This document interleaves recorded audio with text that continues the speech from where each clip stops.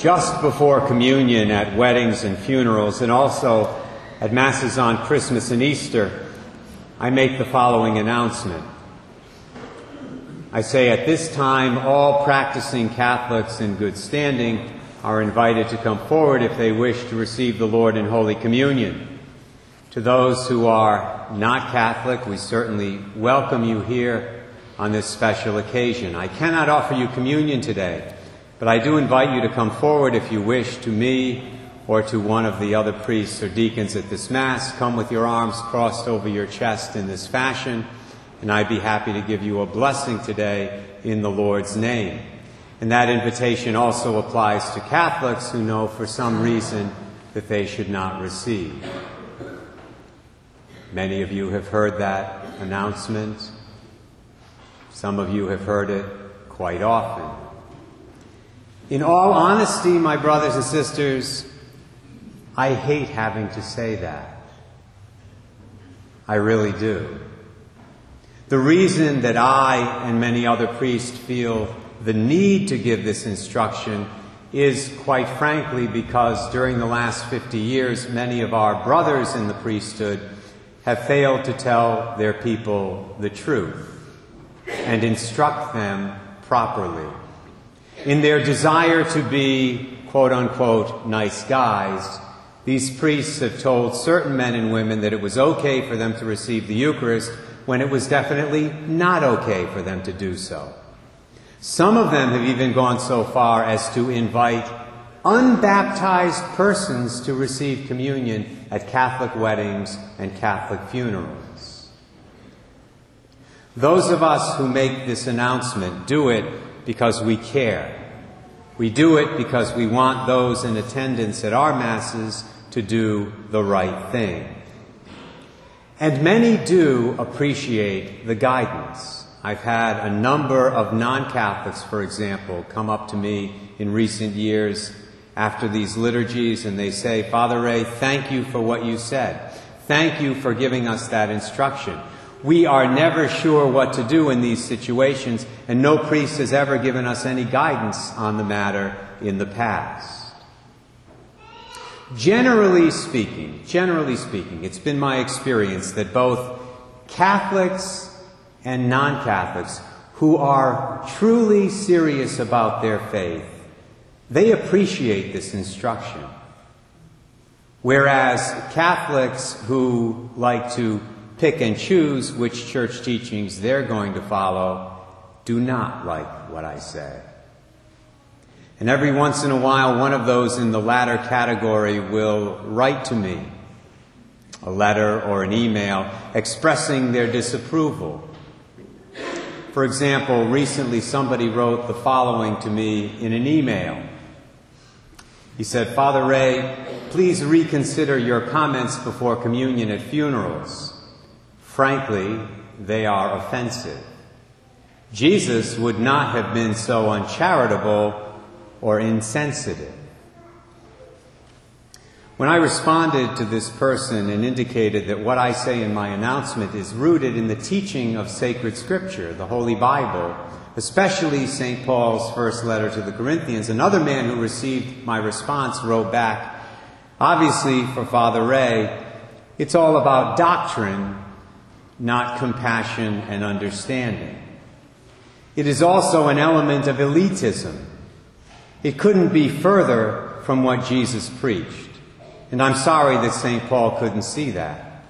But after all St. Paul went through, I can cut him a break."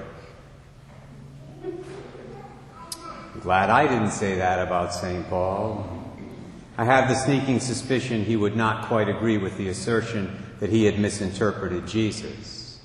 And by the way, if Paul did in fact misinterpret our Lord, then that means your God, my God, our God is schizophrenic. We call the Bible the Word of God, do we not?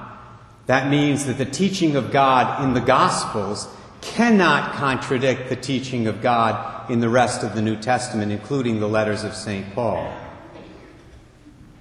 But that's not the reason I mention all this today. The reason I mention this situation, and specifically these two letters, in the context of this homily, is because in each case, the author claims to be able to discern infallibly the presence of Christ and his teaching. The first man made that point when he said that Jesus would not have been so uncharitable or insensitive as I supposedly was. The second made the point when he said that my remarks couldn't be further from what Jesus preached. I get the sense that these men think that they understand the teaching of Jesus Christ better than Jesus Christ understood the teaching of Jesus Christ. John the Baptist was much more humble. He was much more humble in his assessment of himself, as he indicates in this gospel reading that we just heard from John 1.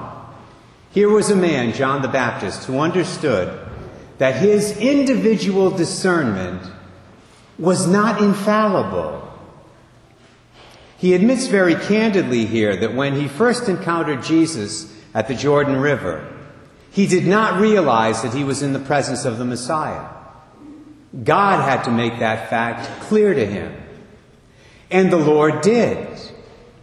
As John says here, I did not know him, but the one who sent me to baptize with water told me, on whomever you see the Spirit come down and remain, he is the one who will baptize with the Holy Spirit.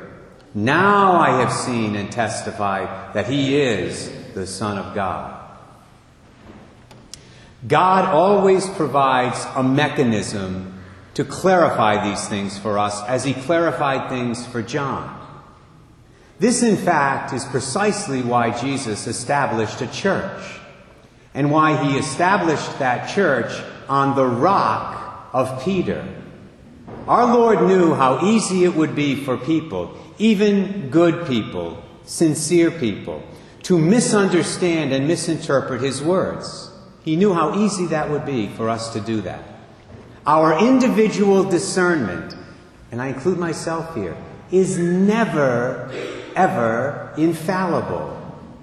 But the discernment of the successors of the apostles, in union with the successor of Peter, is infallible when they speak together officially on matters of faith and morals.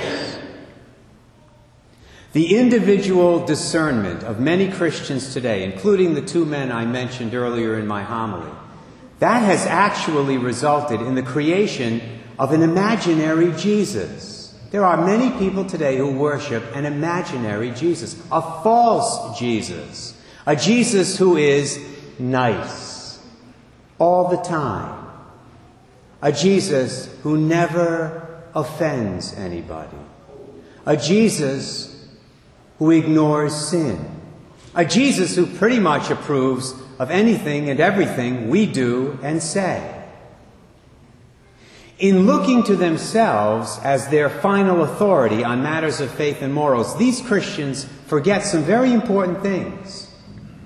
They forget that the very same Jesus who said, "Come to me, all you who labor and are burdened, and I will give you rest," the same Jesus who said that, and a lot of other nice things like that, that same Jesus also called the Pharisees hypocrites and blind guides and whitewashed tombs. The very same Jesus once said how hard it is for a rich man to enter the kingdom of God. That same Jesus once said, if your right eye is your trouble, if that causes you to sin, tear it out, rip it out, and throw it away. That same Jesus also said, unless your holiness surpasses that of the scribes and Pharisees, you will not enter the kingdom of God. That same Jesus once made a whip of cords and drove a bunch of greedy money changers out of the temple one day, yelling at them, "My Father's house shall be a house of prayer, but you have made it into a den of thieves." And they call me insensitive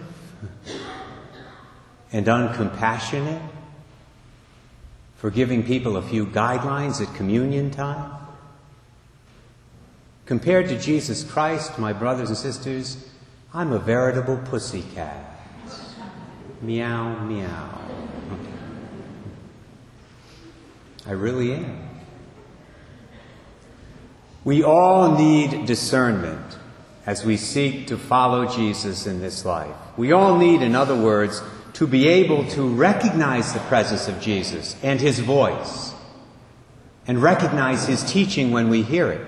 But if we want to follow the real Jesus, the Jesus John the Baptist followed, the Jesus the apostles followed, then we need to seek the guidance, the direction of the church that he established. That's why the most important book for any Catholic to own, besides the Bible, is the Catechism of the Catholic Church. If we own a copy of the Catechism and then actually consult it for spiritual guidance and for answers to our questions, then the Lord will guide us in our discernment of his will, as he guided John the Baptist 2,000 years ago in recognizing and following the Messiah. We will understand what God wants us to believe. We will understand what he expects of us. We will understand the difference between right and wrong. We will understand how to get on and how to stay on the road to heaven. And we will understand why Father Ray and other priests sometimes make the announcement they make at Mass right before communion.